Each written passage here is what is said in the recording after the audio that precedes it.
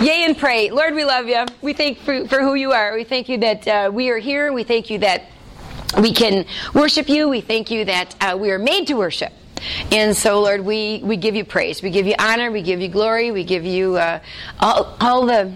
We just want to bow our heads to you, Lord, and say you are in control, and we're so thankful that we're not, Lord. And so we walk in that settled assurance that you are in control, and that we walk by faith and not by sight. And that, just like Daniel, that faith starves our fears, and we're able to walk, Lord, to think about you coming, to think about what's going to be happening in the future, and all the incredible plans that you have for us, not just now, but in the future and for all of eternity, Lord. It just excites my heart to know that this is not it. This is not it. But you have so much more for us. So much more. Lord, let us live above the line. Let us look to you as the author and the perfecter of our faith. Let us look at beyond. Look at the day, Lord. Not today, but the day when we are with you that day. And let us live for that day, Lord, in all of our thoughts and our walk. Let our minds be the minds of Christ, and we set our minds on things above, not on things on earth, Lord. And so I thank you that we can be like Daniel, and how you trusted him to give these visions, to give these prophetic words, Lord, that we can look forward to your coming. And so give us understanding today, Lord. Give us understanding, your Holy Spirit illuminating our hearts and our minds to hear from you, so that we can hope in what the future will be. Not that kind of hope where we wish, but that we know. Because faith is certain of what we hope for and sure of what we do not see. That hope isn't the wishbone hope. That's the backbone hope, Lord. And so we praise you in that. And so teach us today, Lord, and we give you praise. In Jesus' name, amen. Amen, amen. All right. Now, whoever doesn't have this timeline, Kristen, right, honey? I got you one, right? Anybody else doesn't have this? Marini? Brenda, okay. All right. This is important to have so we can see. Everybody else good? All right. So we can see where we are. We've been in Daniel 7. We're going to kick into Daniel 8 next week as well. But right now, we're going into Revelation 13 and, Lord willing, 19. Okay? There are four. We talked about the four areas of the Word of God that talk about the Antichrist. Okay? Now, when you look at your timeline, okay? And the ones that have not had it before, copy from the person next to you, because there's all kinds of dates that are very important in here. Because what we look at this timeline from the perspective is, has all of this happened all the way up to where our happy face is? Yes. Was that all prophetic? Yes. Was it all? Yes, exactly. Was it absolutely? And so when you look at that, you know that this is what has happened, because we are past this, right? We are between May 14th, 1948, when Israel was restored as a nation, and the rapture. Okay? Because the next big gig on God's iPhone app is the rapture. Okay? So he knows the event. He knows when it's going to happen. We're in God's waiting room until then. All right? Now, when we go in the rapture, then happens the tribulation. Okay? Rapture is heaven. Tribulation is on earth. Okay? Hi, Nicole. Is on earth. Okay? So, during the tribulation, we read in Daniel 7, there will be a man that comes to power known as the Antichrist. Okay? So, we are studying four areas about the Antichrist. Okay? We studied in chapter in Daniel 7. Yeah, we studied in Daniel 7 that in verse 24 that his rise to power will come out of the natural flow of events. Okay, the stage will be set for his insidious scheme of world domination. Okay, it will already be set, because we'll be out of here. It will be chaotic. People will be looking to be delivered. What's going on? He will rise to power. It'll be very easy for them to follow him like lemmings off a cliff. Okay? All right. So the opportunity will occur right after the rapture, and his religious position will not be secret, as in Daniel 7. As in Daniel 7, he tells us, okay, because he speaks out against the Most High God. There you go, sweetie. He speaks out against the Most High God, right? And so he will persecute those Christians, of course, who worship the Most High God, and that's during the tribulation. The Christians who come to know Jesus during the tribulation. There'll be hundreds of thousands of people who will come to know. Maybe millions, okay? During the tribulation, okay? Because they will be ready. It's a second chance, okay? And so during that time, however, during the tribulation, he will be persecuting them. And that's in verse 25, Daniel 7, verse 25a. And in Daniel 7, verse 25b, we know that the Antichrist will abolish all the laws, the then known laws, and he will set up his own anti-God laws. Okay, anti-God laws. All right, so we know that out of Daniel 7. Then we went into 2 Thessalonians 2, which we studied all about the Antichrist, okay, and he was called the man of perdition, okay, destruction, or the man of lawlessness, good, or the man of sin, as it was in the New King James Version, okay? And so we learned all about him. And remember, this was when Paul was talking to the new believers in Thessalonica, the church at Thessalonica. That was in 2 Thessalonians 2. He was only there for about 10 to 15 days, it says in Acts 17, and he thought it very necessary to share with them about the Antichrist and about the rapture, because there was all kinds of stuff, because a false teacher had come along and said, "You missed the rapture." We missed the rapture! Right? And so they're all freaking out with the new believers. I don't know. I believe we missed the rapture. Right? So they're thinking, and Paul comes along, right, and he shares with the new believers, okay, you haven't missed it. This is what's going to happen, okay? Which I love, because he shared with the new believers, and he got very detailed about it. So therefore, we don't have to be Hebrew and Greek scholars, right, to know what's going to happen. All right? People go, oh, no. Scripture interprets Scripture, and you just keep walking through it. Okay? And so Paul gives you that hope. He was telling the new believers, this is what it is, and we learned all about the man of lawlessness and who he is. Now, the fourth area that we're going into, the third, Daniel 7, 2 Thessalonians 2, then Revelation 13. We covered a little bit of that last week, but I want you to open up to Revelation 13, because this is now John the Apostle, who is on the Isle of Patmos, who is there because of his faith. They've exiled him there. It's a horrific place. And meanwhile, in this horrific place, God peeks back a little curtain of heaven and gives him all this, vision and everything. And so he's able to share that with us in Revelation. It's not Revelations. It's revelation of whom? Jesus Christ. It's called the revelation of Jesus Christ. So Revelation is about, you don't know, then you know, right? First you don't know something, and that's just how you came to know Jesus as your Savior, right? It was like, and then you know, okay? The scales fall off. So it's a revelation of Jesus Christ. And in Revelation 13, he's speaking about the beasts, okay? Actually, there are two beasts, and we'll get into that, but let's first read this for a second. All is in an order so you can see it.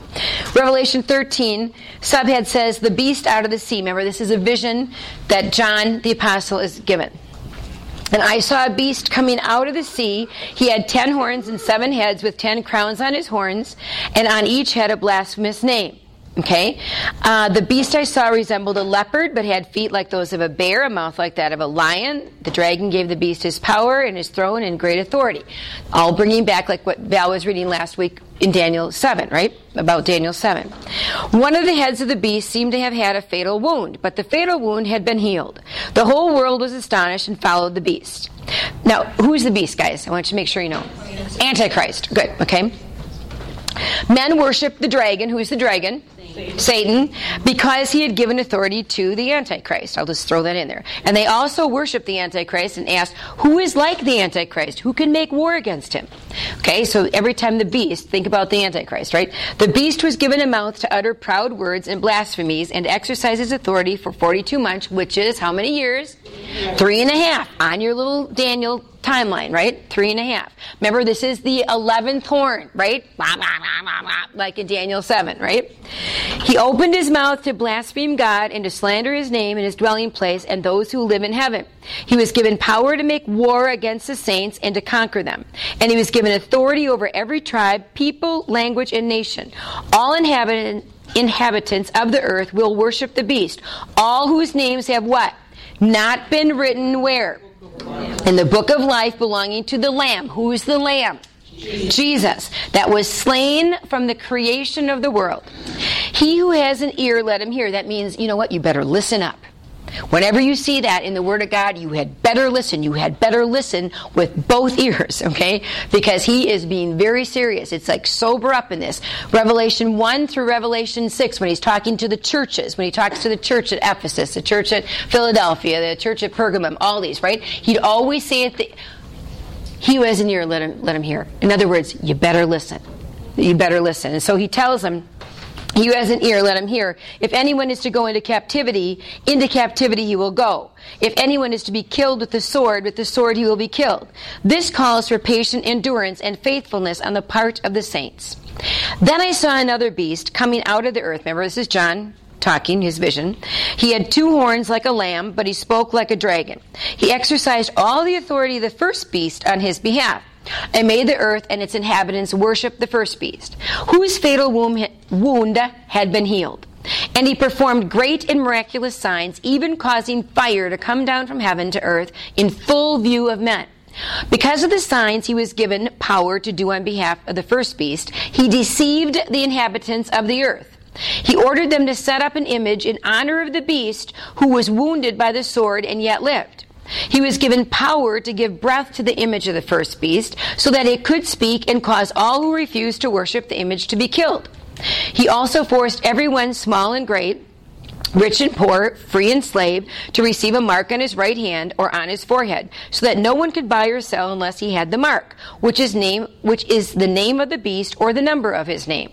This calls for wisdom. If anyone has insight, let him calculate the number of the beast, for it is man's number. His number is 666, okay, the mark of the beast. Okay, now, you guys, as real as all of this has happened, what I just read is just as real. Okay, I want you to understand that. Okay, the settled assurance, like in Daniel, that God is in control. The settled assurance that he is in control. All of this has happened. This too will happen. Okay? All right? He is faithful then. He is faithful now. And he will continue. Now, I want you to understand. Some of you are going, oh, okay. We're going to walk through this and it will just come alive. It will just come alive. I promise you. It will be illuminated. All right? Now, in verse 1, this is John's vision of the beast rising from the sea, okay? The beast is rising from the sea, all right? Now, he says he stood on the sand of the sea. Now, in Revelation 12, I'm not going to go back there, but in Revelation 12, John's vision mainly had heaven in view, okay? Mainly had heaven in view when he had a vision then, okay? Now the vision shifts to earth. It shifts to earth, and his vision is he stood on the sand of the sea. He stood on the sand of the sea. Remember, even in Daniel 7, it talked about the sea. Remember that? Okay? Now, many people today love the sea, but, as a whole, Jewish people in biblical times, remember I was talking this in Daniel 7, they regarded the sea as a wild, untamed, frightening place. Okay? All right. And because ancient Israel was very wary of the sea, it was a figure of evil. Remember, it was a figure of chaos with man. It was a figure of that, and where the chaos that resisted God. Okay, the chaos that resisted God, and even though it's so funny, man's chaos, right, and resistance God. But guess what happens? The resistance always is unsuccessful. It always is unsuccessful. Just write down these, and I'll read them to you. Psalm 74, 12 and 13 says, "For God is my king from of old, working salvation in the midst of the earth.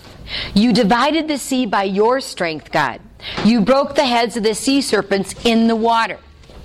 Okay? Psalm 89, 8 and 9 says, "O Lord..." I'm sorry, Psalm 74, 12 and 14 you said? Yep, 12 through 13. 12 through 13. What did you say again? You don't want us to write down? No, you don't. Look it up. Yeah. No, okay. Just the reference, sweetie, and you can just look that up then, okay? Then Psalm 89, 8 and 9 says, "O Lord God of hosts," capital L-O-R-D, meaning Yahweh, his divine personal name, okay? "Who is mighty like you, O Lord? Your faithfulness also surrounds you. You rule the raging of the sea. When its waves rise, you still them." Okay? In Isaiah 57:20, but the wicked are like the troubled sea, when it cannot rest, whose waters cast up mire and dirt. Okay? So I want you to see from those that ancient Israel was wary of the sea, okay? Because it was a figure of evil and chaos that seemed to resist God, okay? Though the resistance was what? Unsuccessful. Because who rules the sea? God does, right? God does, no matter what, okay? So John sees this beast rising up out of the sea, rising up out of all this chaos, okay? From the place identified with evil and chaos, resisting God, okay, a beast comes forth. Are you following me? Okay, so from this chaos, from resisting God, a beast comes forth, okay? Now, the Greek word beast there, translated, is an idea of a wild, dangerous animal, okay, even in the Greek, all right? And because John calls him a beast and not a dragon, Revelation 12:3, he said dragon. He talked about a dragon, okay?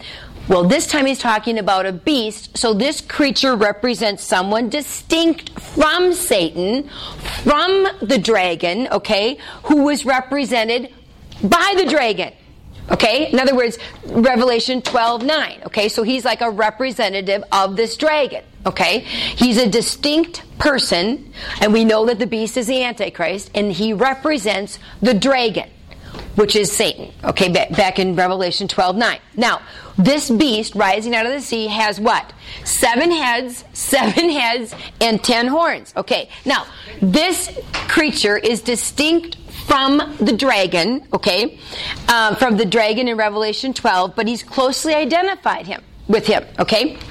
He's not the dragon, but he's like the dragon, because the dragon in Revelation 11, verse 3, has 7 heads and 10 horns. Okay? So, any creature, as I'm studying this, like any creature that has 7 heads, okay, would be hard to kill, wouldn't it? Would it be hard to kill? Okay, I got this 1 head. Oh, there's 6 more heads, right? I mean, it's hard to kill a creature with 7 heads, okay? Because if you kill 1, 6 are going to remain. All right. So in biblical imagery, the horns then, remember the horns? What do they represent? Do you remember what the horns represent in Daniel 7 even? Power, strength, okay? Horns meant power and strength, okay?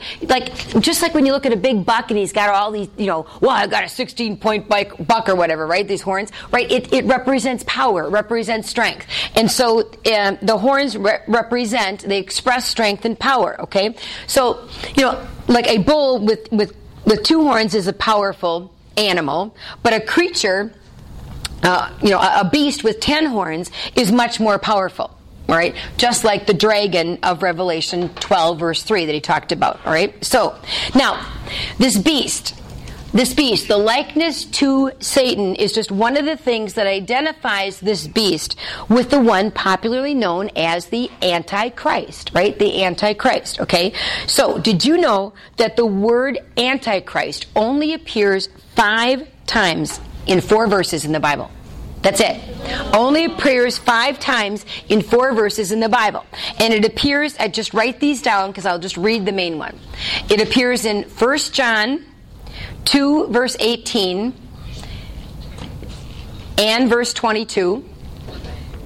1 John 4, verse 3. 2 John 7.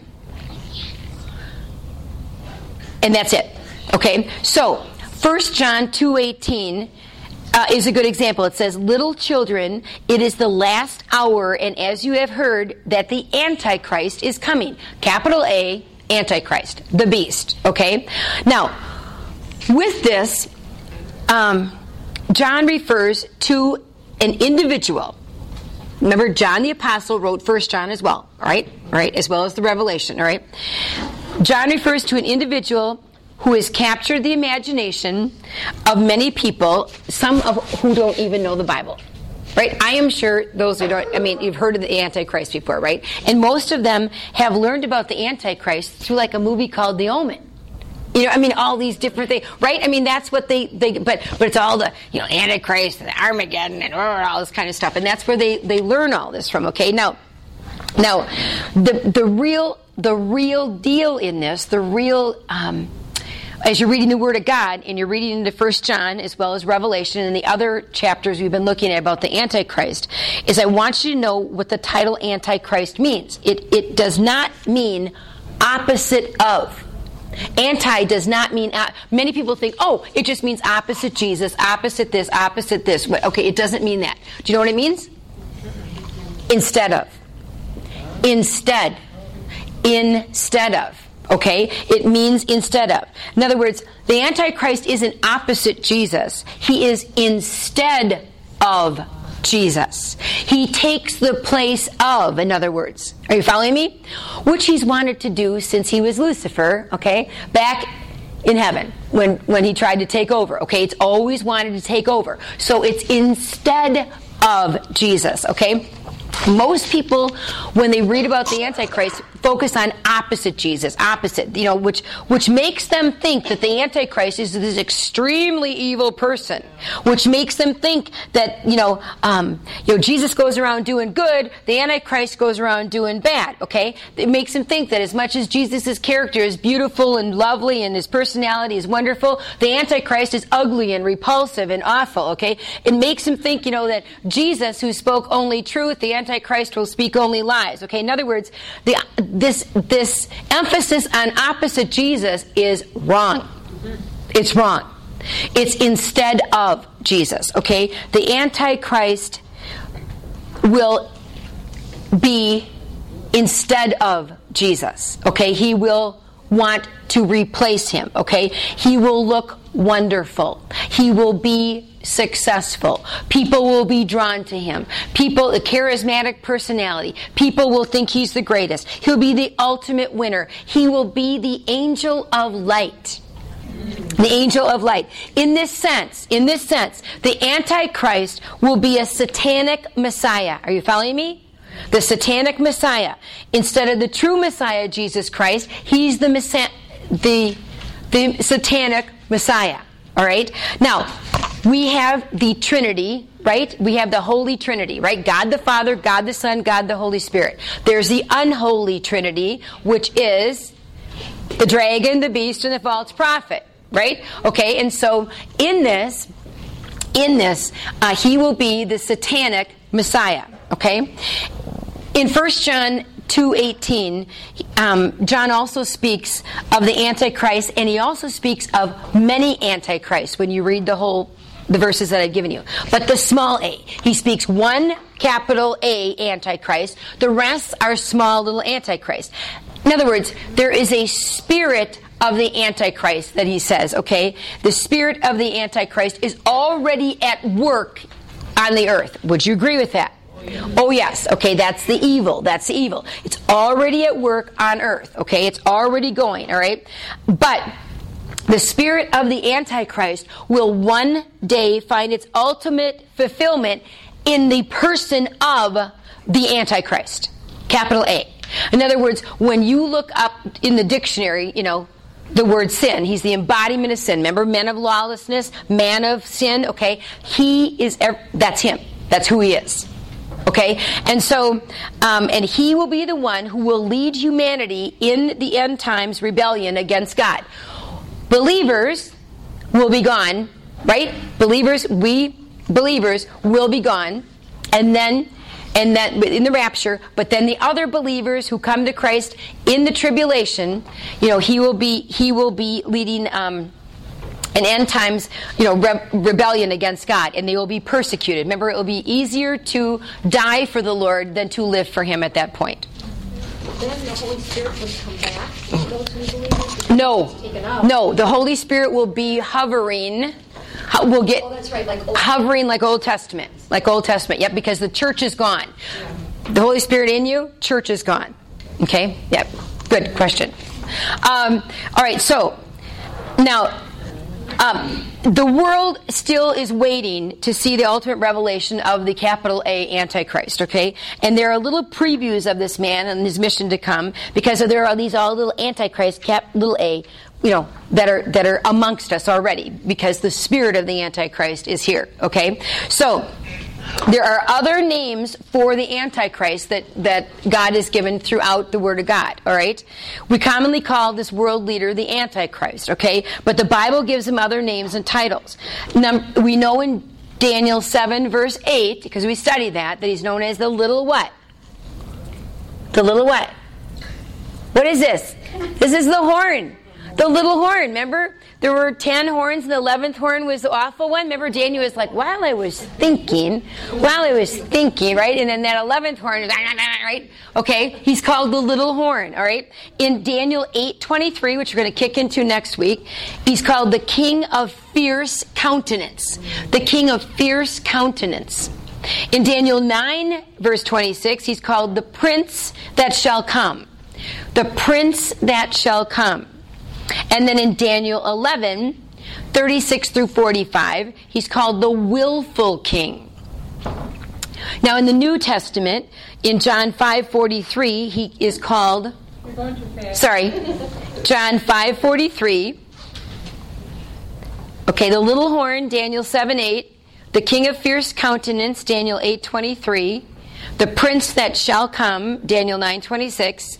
The willful king, Daniel 11:36 through 45. And the one who comes in his own name, says John 5, verse 43. Who comes in his own name. Okay? And the last one was what we studied last week, 2 Thessalonians 2:3, the son of perdition. Perdition meant destruction, meant the opposite of salvation, right? Perdition is the opposite of salvation. So he's the son of destruction, perdition, the man of sin, the lawless one. 2 Thessalonians 2, verse 3. All right. So he's called other names through in the Bible, and on his, back to the verse, and on his crown, and on his horns, 10 crowns. Okay? Now, there's something different about the beast compared to the dragon in Revelation 12, verse 3. Okay? He had 7 diadems on his head. All right? Meanwhile, the beast, the Antichrist, has his horns, 10 crowns. Okay? Now, the 7 crowns of the dragon of Satan, okay, expressed his strength and expressed his power, because 7, the number 7 is associated with completeness. It's associated with strength, okay? The 10 crowns of the beast, or the Antichrist, express his rule over a group of, remember, 10 nations. Remember if you took the Holy Roman Empire and laid it over the nations and how they would cover, okay? Because he's going to come out of that. Remember, the Antichrist will come out of that area. He will be a Gentile. Okay, so that he will rule over these 10 nations at first. Okay, now, the figure of this 10 horns associates this beast with the beast of Daniel 7:7, doesn't it? Okay, because that's what we were talking about back in Daniel 7. Verse 7 was the 10 horns and the 11th horn blasted away, which represents the final world empire of the Antichrist, which, thank you, Lord, the Messiah will eventually conquer. Jesus the Messiah, okay? So, in Daniel 7:7, so you don't have to turn back to it, it says, after this I saw, this is Daniel's vision, after this I saw in the night visions, and behold a 4th beast, dreadful and terrible. Remember, he had seen Babylon. Remember, he had seen all the different, the lion and the bear and the leopard, and now he gets to the 4th. And he sees the 4th beast, dreadful and terrible, exceedingly strong. It had huge iron teeth. It was devouring, breaking in pieces, and trampling the residue with its feet. It was different from all the beasts that were before it, and it had 10 horns, okay? So, in Daniel's vision, the 10 horns specifically represented the 10 kingdoms that the final world dictator, the Antichrist, has authority over. Daniel 7:24, okay? In John's vision, okay, because they correlate, right? Daniel is the prophetic book of the Old Testament. Revelation is the prophetic book of the New Testament, and they totally correlate one back to another. In John's vision, the 10 crowns on the 10 horns emphasize the same idea, okay? And if you remember, if you look at your little timeline of this, we also had Daniel 2 with Nebuchadnezzar's vision. Remember that Daniel did as well. In Daniel, or interpreted as well. In Daniel 8, we're going to see where this plays into at the very bottom where it says the ram, the goat. See all of that? The stone? Okay, that will be out of Daniel 8. So that they all connect the governments represented by the 10 crowns with the ancient Roman Empire, okay? And if you remember in those visions, Daniel saw 3 successive world empires, okay? Each succeeded by the 4th, which in the context of the vision plainly described the Roman Empire, okay?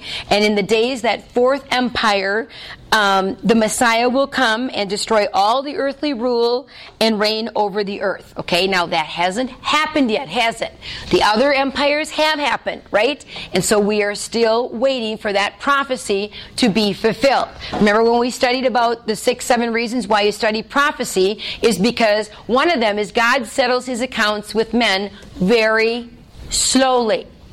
Right? Because he wants all of them to come to know him. He doesn't want anybody to perish, right? And he wants us to be sober, right? He wants us to be sober because this is going to happen. He wants us to live in a way so that we know this has all happened, this is going to happen. We need to take that soberly and live out in a way that will take others into the kingdom.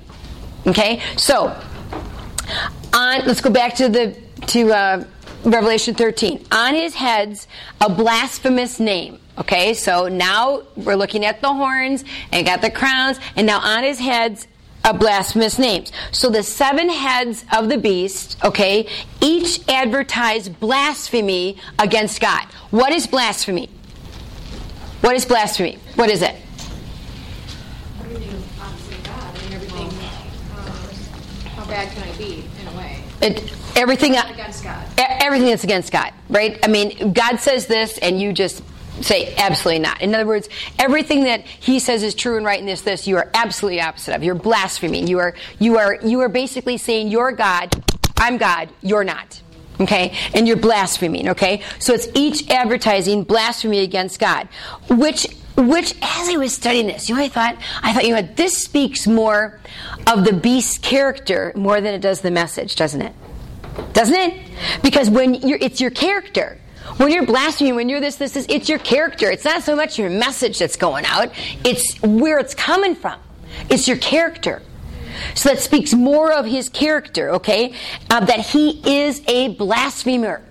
He's a blasphemer. He speaks against God. Daniel 7:25, right? He speaks against God. All right, now, that was just verse 1. You're like, ah! Verse 1, all right?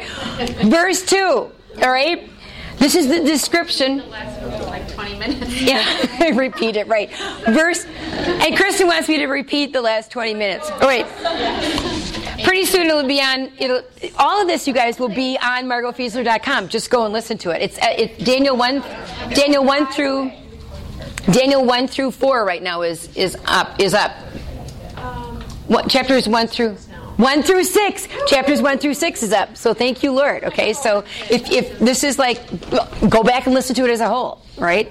All right, so verse 2 is the description of the beast of the sea, and again it connects the images to Daniel 7, okay? So he says, now the beast which I saw is like a leopard, his feet like the feet of a bear, mouth like the mouth of a lion, okay? So we know that connects into Daniel 7, don't we? All right, so like a leopard, a bear, a lion, okay, in this vision, God used images from Daniel's vision in Daniel 7 to communicate the identity and nature of this beast to John.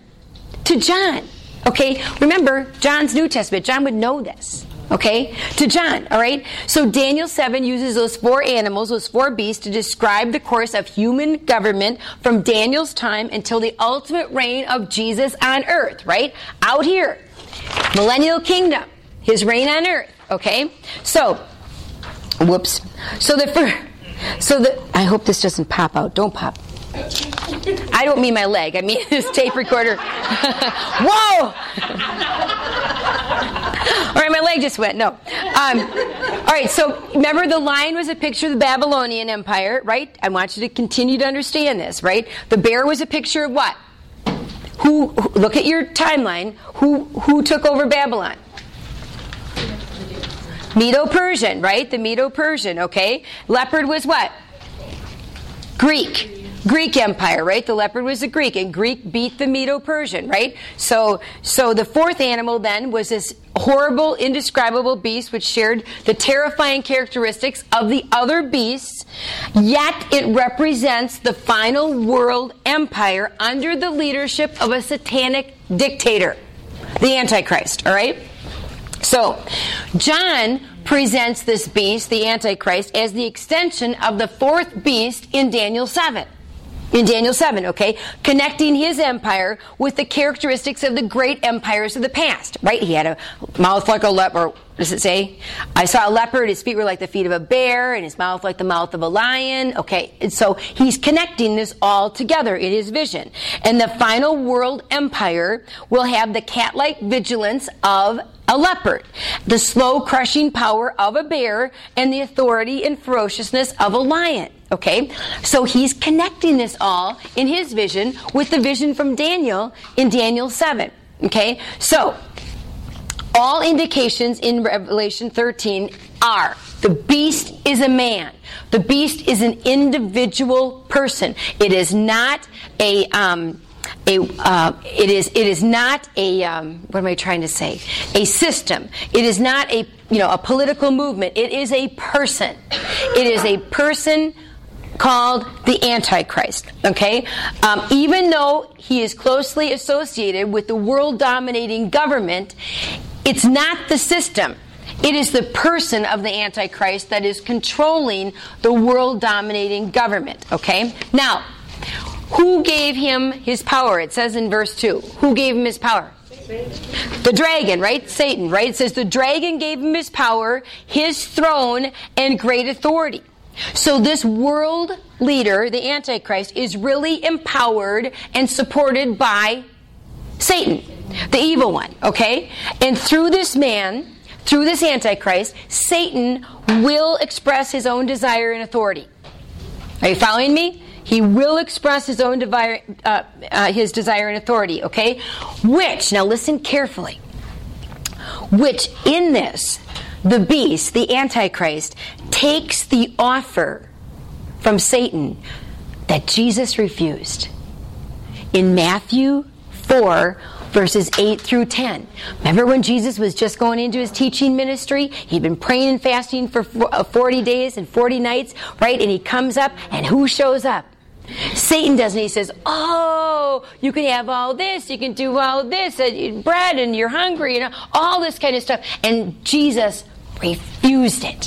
He refused it, right? He gave him scripture upon scripture upon scripture upon scripture, and then Satan fled, and he was absolutely encouraged by the angels. Do you remember that? If you don't, read it again. It's in Matthew 4, 8 through 10. All right, but guess what? Not the Antichrist. Not the instead of Jesus. He does it. He takes the bite. He takes it. He's always wanted to take it. He's always wanted to take it. Always, okay? And so in this, the Antichrist takes the offer from Satan that Jesus refused. Okay? So, this beast is not an ordinary man. I don't want you to think that this Antichrist is an ordinary guy. He is called in Revelation 11 verse 7 and Revelation 17 verse 8. He is called the beast that ascends out of the bottomless pit. Okay? The beast that ascends out of the bottomless pit. Revelation 11:7 and 17 verse 8. All right? This is not an ordinary man. In fact, this is what Charles Spurgeon said of him. One who hails from that place must either be a dead man brought up again from the dead, or some evil spirit which takes possession of a living man. In either case, the beast as a person is an extraordinary and supernatural being. So he takes a person that might be living now and he enters into them. Is that kind of what you're saying? That then becomes could be Hitler? Yeah. Yeah. Satan himself takes possession of this man. And this is what makes him exceptional. This is what makes him exceptional. This was the case with Judas. This was the case with Judas, who was possessed by Satan. It says in John 13, verse 27. Okay? So when you think about this, he's called the beast that ascends out of the bottomless pit. Ordinary men do not come from there. Okay? So this man will have Satan himself will possess him. Will possess him. All right? Now, this is all during the tribulation then? yes. Okay. So yes. Yep. This is all during the tribulation. This is all the Antichrist coming to power. Okay. Yep. Now, verse 3, you got the beast in his wound. Okay, I want you to hold on to this because it's important we get this all together. Okay, the beast in his wound. And I saw one of his heads as if it had been mortally wounded. Okay, now this is the Antichrist, right? Okay. And had been mortally wounded. Okay. This is a head wound. This is a head wound, okay? A mortal wound. It's not a superficial injury. This is a head wound. This is a mortal wound. Perhaps it's an expression of God's judgment of the beast.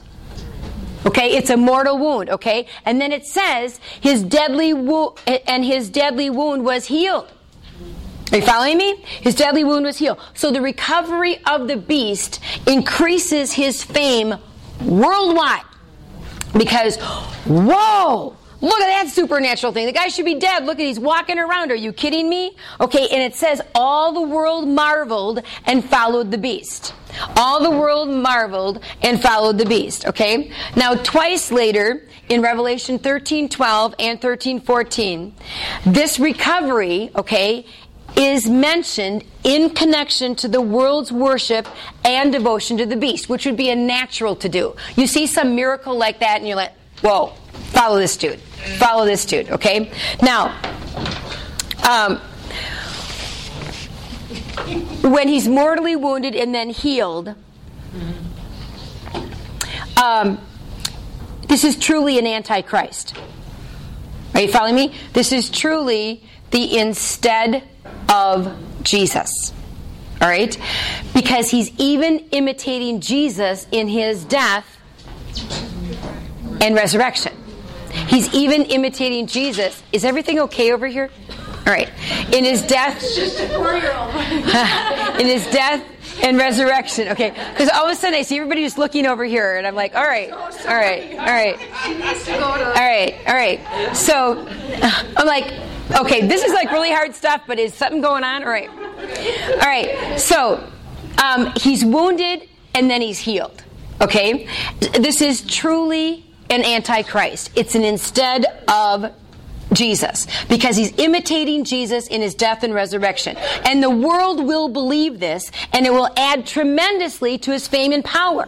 This stuff just adds tremendously to it. It's like, whoa, look at this dude, okay? So look at verse 4. You've got the authority and the popularity of the beast, or of the Antichrist, okay? So they worship the dragon. Who's the dragon?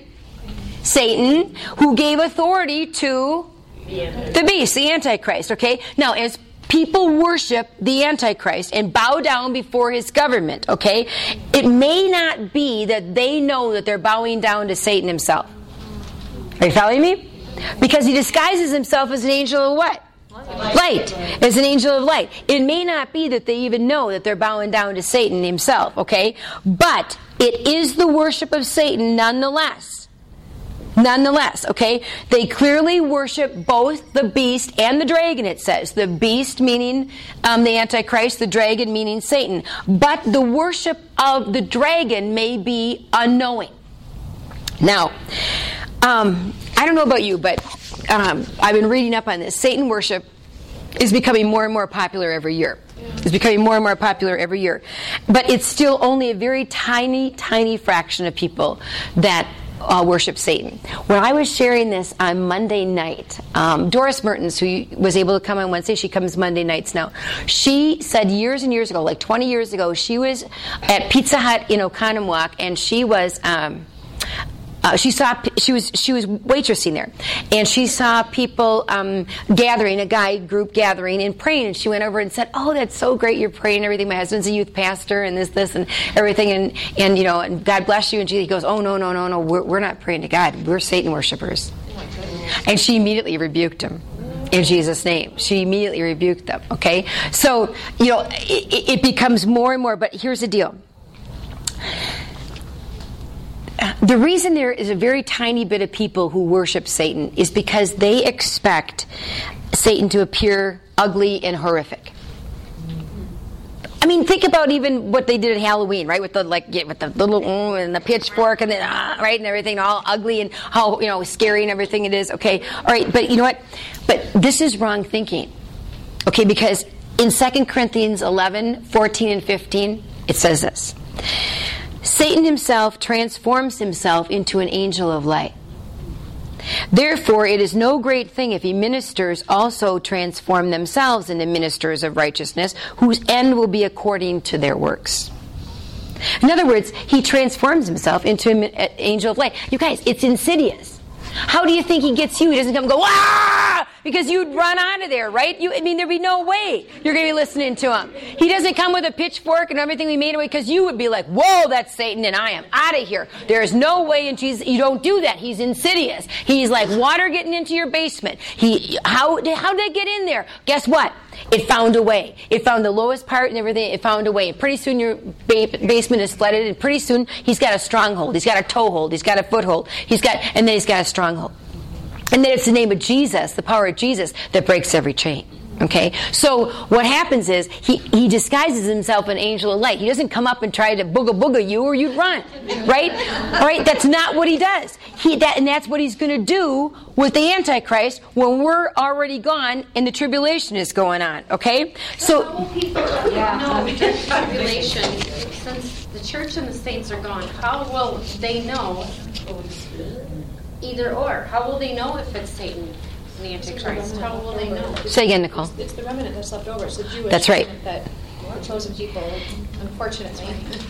It's the 144,000, which we haven't studied yet, with the remnant left over that Jesus will leave as the truth, right, and then the Holy Spirit. Okay, so there will always be a remnant. There will always be a remnant here. Okay, excellent, Nicole. Excellent.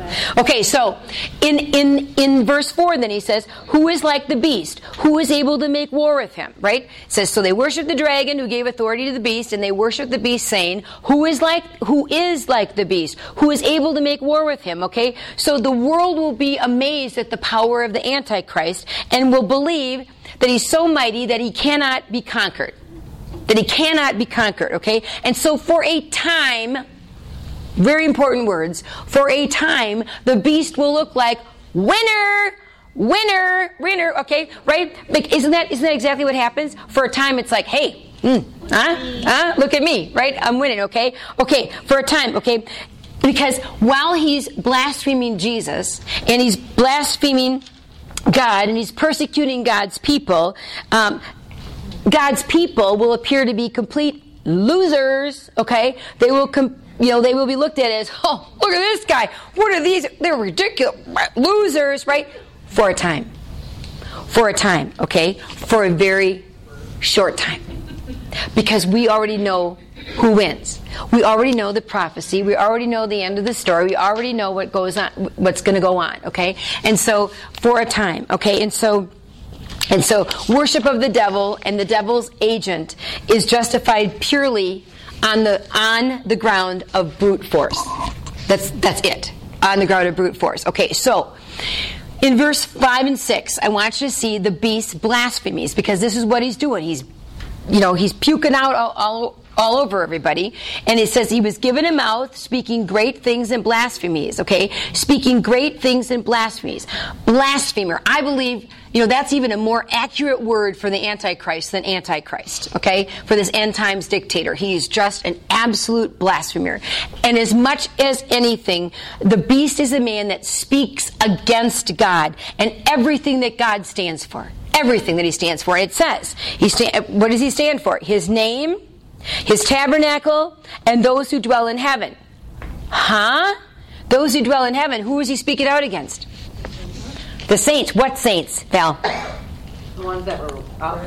The raptured saints. The raptured saints. Are you following me? Another indication, once again, we're raptured out of here. Because he's speaking against God's name, God's tabernacle, and those who dwell in heaven. Who dwells in heaven? We will be dwelling in heaven. Those, we've been raptured out of here, okay? So, and he was given authority to continue for 42 months. All right, that's 3.5 years. So the beast continues without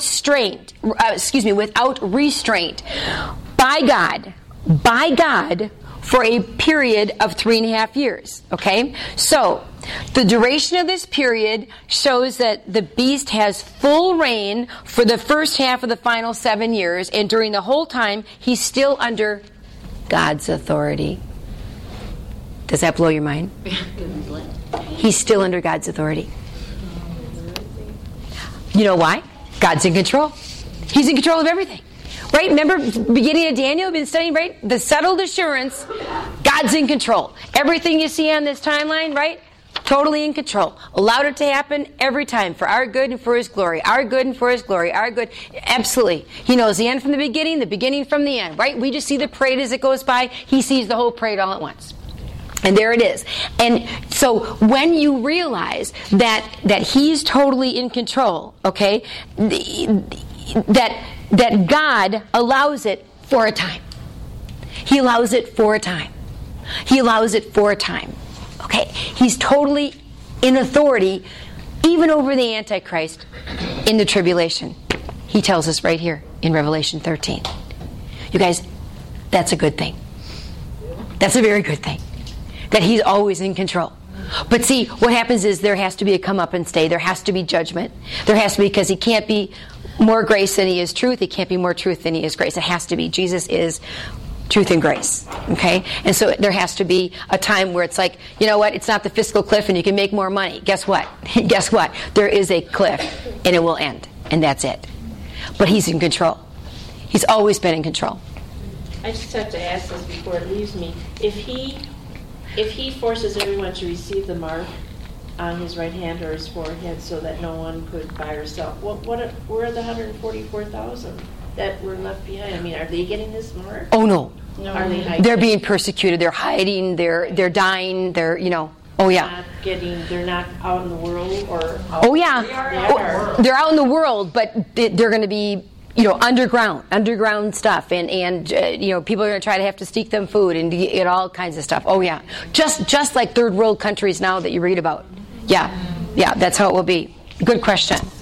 Yeah, it is. It's very scary. That's why we've got to be sober and live and take people with us. Okay, so it says. So I'm asking, why does the beast blaspheme those who dwell in heaven? Okay, which I mentioned before, okay? This means that he's speaking out those who were taken in the rapture and are therefore out of his reach. Nana, boo-boo, right? You tried to get us while we were here, but he that's in me, 1 John 4:4, is greater than he that's in the world, right? You guys, you walk with that assured settledness that God's in control, right? We have the Holy Spirit in us.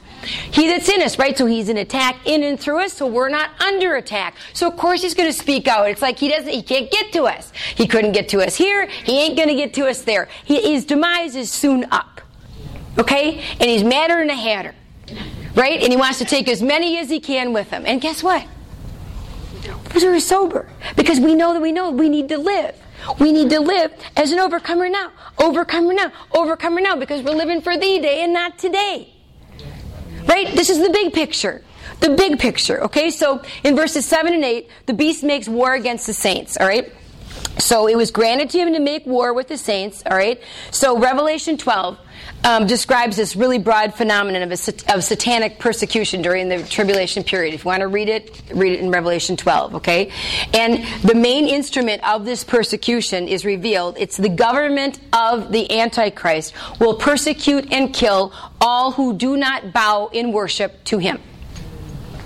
Persecute and kill all who will not bow and worship to him. Okay? So it says then to overcome them. Okay? It was granted to make war with the saints and to overcome them. Overcome doesn't mean the overcome that I just shared out of John 16:33. Okay? That's not what that overcome is. Overcome doesn't mean that the beast can overcome the faith of the saints. He can never overcome the faith of the saints. Ever. Ever. He that's in you is greater than he that's in the world. He can never overcome the faith of the saints, okay? But he can destroy their physical lives. He can destroy their physical lives. And by all appearances, defeat the cause of God's people on this earth. By all appearances. There's the key word. Defeat the cause of God's people on this earth. Okay, so who are these saints who are overcome by the beast? Okay?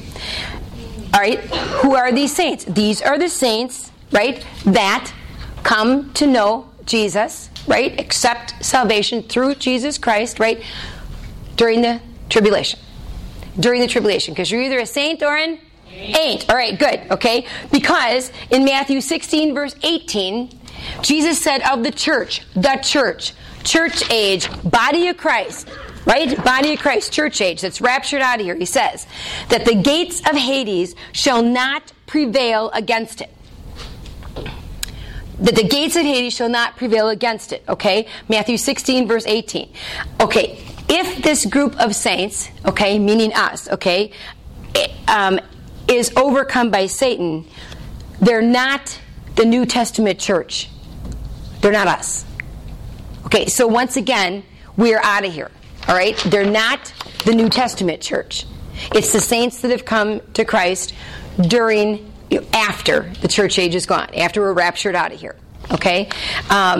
Because they are not the same as the New Testament church that Jesus is speaking about. All right? So, as we go on, it says to overcome them, and it says all who dwell on the earth will worship him. Right? It says all who dwell on the earth will worship him. All right. The final world dictator will demand and receive worship from the whole earth. But those who worship him will pay the price. Will pay the price because they are the names that are what? Not written. Not written in the Lamb's Book of Life. They will pay the price. They might be able to live for a little short time. But they will pay the price because their names are not written in the Lamb's Book of Life. So, when you look at and you think, well, how is everybody going to worship him? You guys, just think back. Just think back to the great and terrible totalitarian rulers of the 20th century. Just think back. I think Val, you mentioned, right? Hitler. Think about Lenin, Stalin, Mao. Think about all that stuff. How could that happen? How could that happen? Mass mentality, right? Mass mentality. All we like sheep have what? Gone astray, right? It's just like, oh, right? It's just mass mentality, okay? Because it's hard, you think, wow, it's hard to think that a dominating world leader would demand such declarations of allegiance tantamount to worship to himself, and it's going to happen. You guys, it's happened before.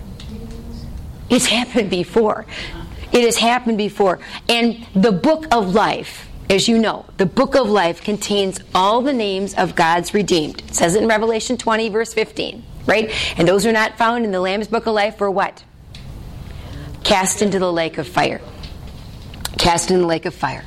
So the idea is that worshiping the beast and having, listen carefully, the idea is worshiping the beast, worshiping the Antichrist, and having your name written in the Lamb's Book of Life is mutually exclusive. That cannot happen. It's oil and water. It cannot happen. The Lamb slain from the foundation of the world. What great words, right? Goes back to say the Lamb slain. They are those whose names have been written in the Lamb's Book of Life, okay? And the Lamb slain from the foundation of the world. You guys, this is such a deep, meaningful title of Jesus. Right? Deep, meaningful title of Jesus. Reminds us of God's plan of redemption. It wasn't a second thought. It wasn't, what am I going to do now? It always was. Because he was slain before the creation of the world. The Lamb slain from the foundation of the world. Okay? You have to remember that God's plan of redemption was set in place before he even created the beings like you and me that were going to be redeemed. Right? His redemption was already set in place before he even created us. Before those who needed to be redeemed. How cool is that? How great is that? From the foundation of the world. So God wasn't surprised by the fall of Adam and Eve, okay? Or any other evidence of fallen man. He's not like, oh, I can't believe they did this. Right? It's just the natural outcome of fallen man. He's not surprised by it. God isn't making it up as he's going along. What am I going to do now? Well, let's shoot from the hip. What do you think I should do? He's omniscient. He's omnipresent. He's all-knowing. He doesn't make it up. He doesn't think, oh, wow, look at what man's done now. Are you kidding me? He's God. He doesn't do that. It is all going according to plan. This is according to plan. Okay, His plan will not be thwarted. So when we see all of this has happened, you can bet your boots the rest of this is going to happen. And it's all according to His plan. I want you to leave with this. I want you to see about how God talks about from before the foundation of the world. Okay, I want you to see it's all going according to plan. John 17:24. There are 5 points I want to make here. John 17:24. God the Son had a relationship of love and fellowship with God the Father before the foundation of the world. Isn't that great? Isn't that great? John 17:24. Okay, before the foundation of the world, right? He always was, always is, always will be. 1 Peter 1:20. The work of Jesus, knowing that He was to come, to die, His teaching ministry, to ascend, to be, everything. The work of Jesus, seated at the right hand of God the Father, okay, was ordained before the foundation of the world. Okay? You think He's faithful? Oh, yeah. They say, oh, you know what? These guys really upset me. I don't think I'm going to send Jesus. Just let them all go to hell. Would He do that? No, He doesn't want this. You guys, He wants you to be redeemed. Yes. I mean, you know what? That wouldn't even be a thought to Him because He's God. God is love. Yeah, exactly, Bill. That's it. They're done, right? All right. Ephesians 1:4. God chose His redeemed. Who's redeemed? Who's redeemed?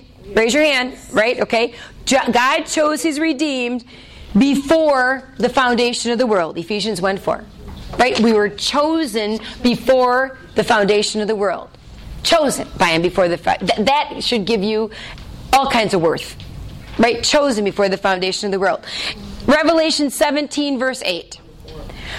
Names are written in the book of life, the Lamb's book of life, before the foundation of the world. Okay? So all of our names are written in the Lamb's book of life before the foundation of the world.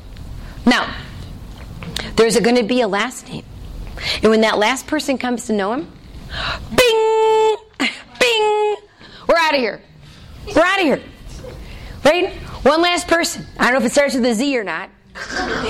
But, right? Everybody's name is written in the Lamb's Book of Life, be redeemed, because remember, He had foreknowledge. Okay, you guys, you have to understand. God so loved the world that He gave His only begotten Son, that He didn't want anybody to perish and all to come to Him, okay? But you have to realize He's God, so He knows who's going to accept Him with their free will and who's not. So He already knew before the foundation of the world who would accept Him and who wouldn't accept Him. It's foreknowledge. That's what Ephesians talks about. It's foreknowledge, okay? Now, do we know that? No. And He wants all to come to know Him. So that's why you're always evangelizing. You're always sharing. You're always sharing the good news of Jesus Christ, right? Because He wants it. He died for everybody. He doesn't want anybody to perish, it says in 1 Peter. But because there is will, He gave us self-will. He realizes that there's going to be some who do not accept Him, and He already knows who they are. But we don't. That's why you got to be, it's like, come on. Right? Thank you, Lord, right? That we're always given that hope. We're always given that hope, all right? And the last one is out of Matthew 25:34. The kingdom of heaven was prepared for us, the redeemed. The kingdom of heaven was prepared for the redeemed before the foundation of the world. You guys, those are 5 promises you can take to the bank. No, don't take to the bank anymore. You can just stand on. Right? You can just stand on. Because all this was done before the creation of the world. He had it already done. That's why He knows the end from the beginning from the end, and we have this settled assurance that He is in control, even in control of the Antichrist, of the one who's instead of Jesus, of the one who's trying, for his 7 years with his little mortal wound. Yes. What was the scripture for that last one? That was Matthew 25:34.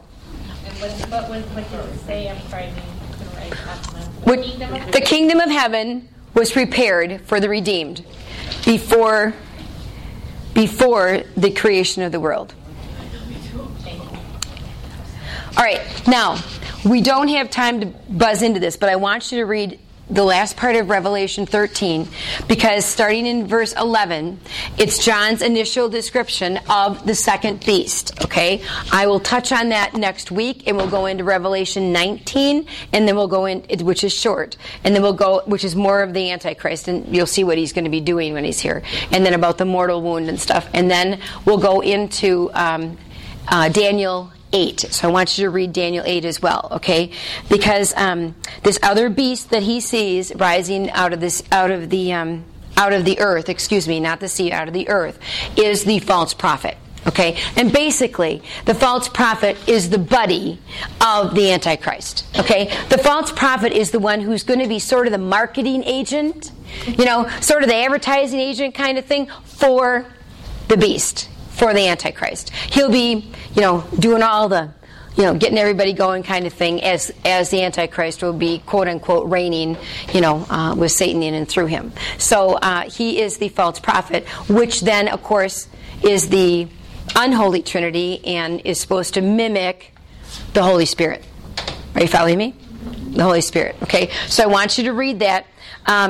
And read your commentary with it. Read it. Go back and forth, okay? Read it. Ask the Holy Spirit to illuminate your heart, because He will. You'll be able to walk through it. And if you don't understand it, put it on your God shelf, and you can come back to it.